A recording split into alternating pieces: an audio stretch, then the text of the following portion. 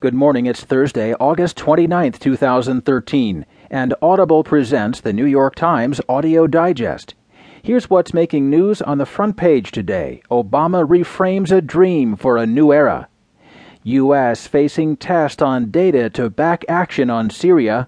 And Hassan sentenced to death for Fort Hood rampage. In today's national headlines, in Congress, a bid to undo dialysis cuts. Gun bill would test limits in nullifying U.S. law, and U.S. lawmakers push for a vote before a strike on Syria. In today's financial headlines, after recession in Portugal, fruits of success.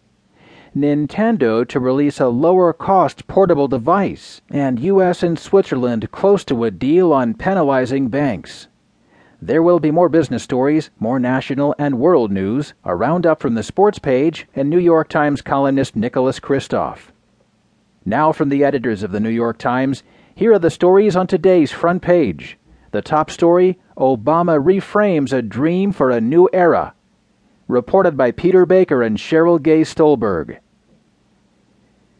President Obama stepped into the space on Wednesday where the Reverend Dr. Martin Luther King Jr. once stood, summoning his dream of a colorblind society in a celebration of a half-century of progress and a call to arms for the next generation.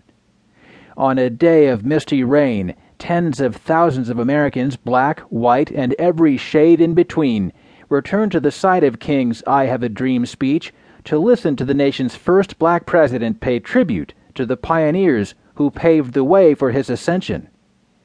Because they kept marching, America changed, Obama said. Because they marched, a civil rights law was passed. Because they marched, a voting rights law was signed. Because they marched, doors of opportunity and education swung open so their daughters and sons could finally imagine a life for themselves beyond washing somebody else's laundry or shining somebody else's shoes. Because they marched, he added, city councils changed, and state legislatures changed, and Congress changed, and yes, eventually, the White House changed. The symbolic journey from King to Obama on the steps of the Lincoln Memorial animated the 50th anniversary of the March on Washington for Jobs and Freedom more than any oratory.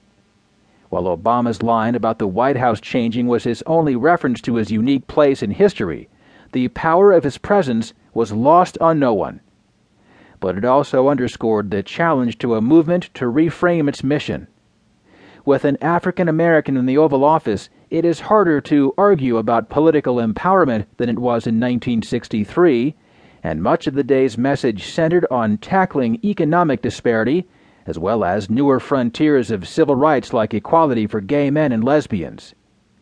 Several of the speakers, including former President Jimmy Carter, tied the event to controversies of the moment, including the Trayvon Martin case, New York's police frisking policy, and the Supreme Court ruling this summer that overturned part of the Voting Rights Act.